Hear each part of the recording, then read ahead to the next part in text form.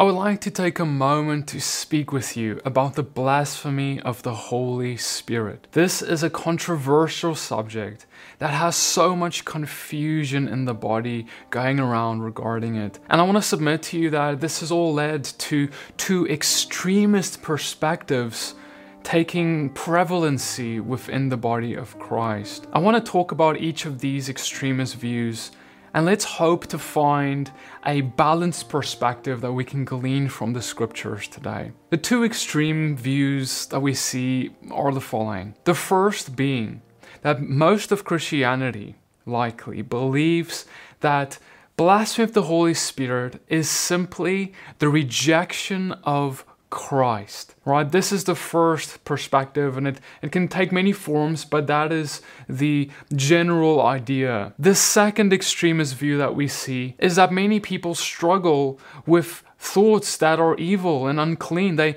may have had a thought that comes into their mind that said something like that this is evil, God is evil, God is the Holy Spirit is evil, the Holy Spirit is demonic, and we have these thoughts that the enemy can plant in our mind, and then we have a whole bunch of people who believe that they've blasphemed the Holy Spirit because they had a thought enter their mind, and they feel divorced and separated from God. They feel like God, according to this teaching of blasphemy of the Holy Spirit, this means now that God has rejected them. And I want to submit to you that this view is actually what has given rise to the first view. Many people have actually reacted to all of these many people who are even writing into our ministry saying, have I blasphemed against the Holy Spirit? And then many Christians and denominations have come up and said, no, it cannot be that there is actually an unforgivable sin. So therefore, it must simply mean that someone rejects Christ, because that's the easy way of explaining it, because we know that people who reject Christ will not inherit eternal life. But we cannot jump from one extremist perspective over to the other, because the scriptures do teach that there is an unforgivable sin. And what is this sin?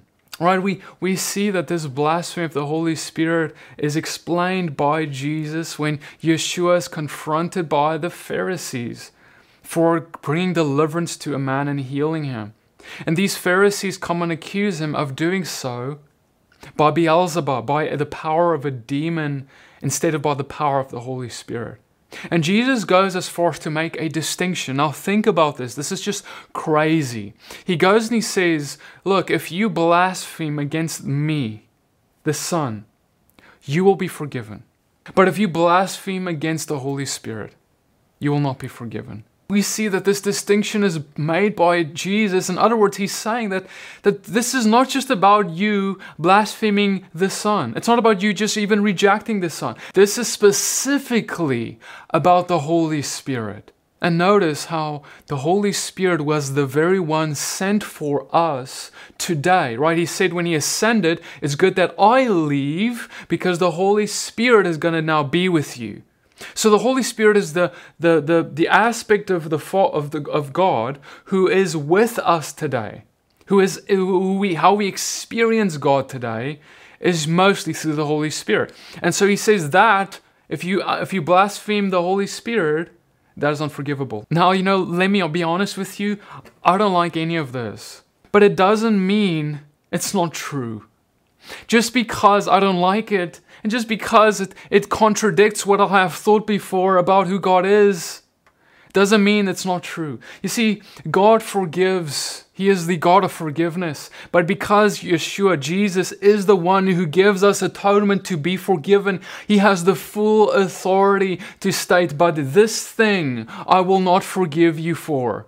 If you go and you call the works of the Holy Spirit demonic, I will not forgive you. And he says, if you go and you call, for example, the casting out of demons by the Holy Spirit as being done by Beelzebub or a demon, or you call a moving of the Spirit in the midst of spiritual gifts happening in people, where people are being set free and delivered or healed, or where people are actually going and speaking prophetic words in tongues or whatever, when people are being moved by the Spirit of God and He is actually moving, if you go and you speak and you say that is by a demon, but yet it is evident that there is a good, amazing fruit coming about by all of this, there is deliverance coming about by all of this, that is blasphemy of the Holy Spirit. You see, and this is what Yeshua is why he continues to explain this when he says regarding what a tree is judged by, because he understands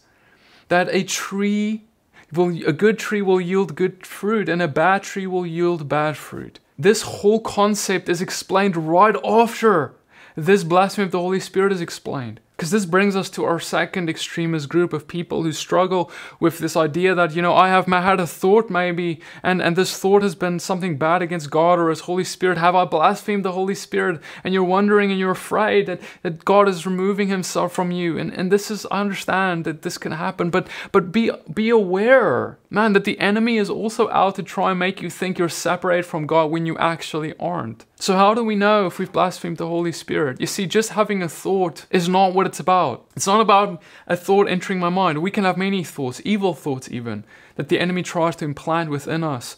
But the question is really, what is our heart's posture and positioning? Because the Pharisees saw what is good. They saw that Jesus was healing. They witnessed it, right? This is not like them, there was no lacking information here. They witnessed it all and they made a judgment based off what they were seeing personally. And even though someone got healed and delivered and they saw this great thing happen, their hearts were so darkened and they hated the truth so much and they were threatened by Jesus so much that they went ahead to say that this is all evil. A twisted thing. They were basically calling what is good evil and what is evil good. And see, this is what it means to be a tree that is bad. A good tree will bear good fruit, a bad tree will bear bad fruit. And this is now how Christ ends it. Listen to what He says. He says, for every careless word that you speak, you will be judged. And He says all of this in relation to blasphemy of the Holy Spirit. He's saying, if you carelessly speak about my Holy Spirit and you call Him a demon, you call His works demonic, even though it's evident that He's doing good things, you are committing the unforgivable sin. Many of you may be thinking, well, wait, hold up a second, aren't there great men of God that maybe have committed this sin then? You see, the Pharisees in their day were considered great godly men by the majority. They were considered the religious leaders of their day.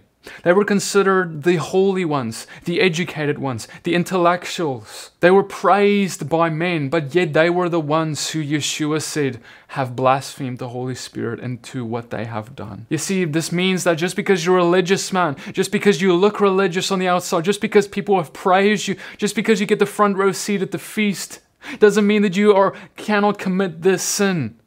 And just because you're in this place now of all the people following you and you're a great teacher, that does not mean that you should not guard your mouth from careless speak. You see, I want to submit to you that teachers will be judged even more strictly and are even at more danger than anyone else regarding this, because they judge things quickly sometimes and they judge things carelessly sometimes.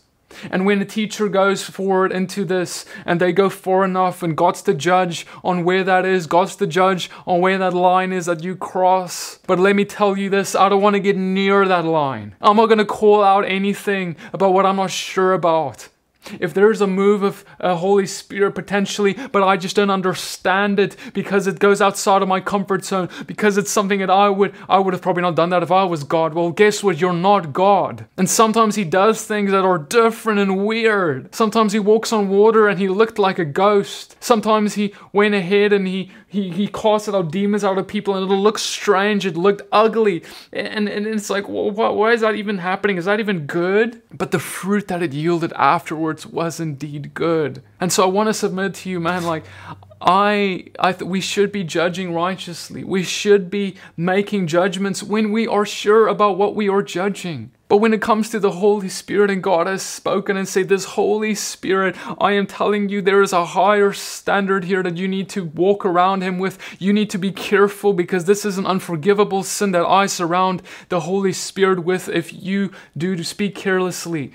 Like, when I take that in perspective, I'm like, man, like, I'm going to be careful of speaking unholy words about the Holy Spirit of God. And I ought to fear that. I ought to have like a reverence, like, oh my goodness, like the Holy Spirit of God may be the one who's moving here.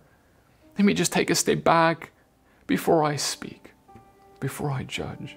So brothers and sisters, if you are wondering, have I blasphemed the Holy Spirit? Well, the question that you should just be asking yourself is, would the Father be drawing you near to Him if you have blasphemed Him and if you're unable to be reunited with Him in any way? You see, the Holy Spirit is the one who draws us to the Father. So if you're being drawn, it's because you have not committed this sin. Because it's not just about having a thought, it's about acting on it. And it's about going forward, even though you've had all of the evidence right in front of you of good fruit, yet you make a judgment and you reject the Spirit of God and His movings. You reject the kingdom of God, and your heart has become wicked and darkened like those Pharisees were. And most people, I believe, who have entered that place are in a place where they would not even repent anymore. They would not seek repentance. But regardless of what we think about that, let's be sure that we are careful, that we do not cross this line, and that we can have a reverence the way that Christ instructed us to have, specifically about the Holy Spirit. If you want to know more about this topic, please go look at my exhaustive study regarding the Holy Spirit, where I go walk through the Bible with you verse by verse in my teaching titled Blasphemy of the Holy Spirit Remastered. May the Father bless you and keep you, shine His face upon you, lift up His countenance upon you, give you His shalom, His mercy, and His grace.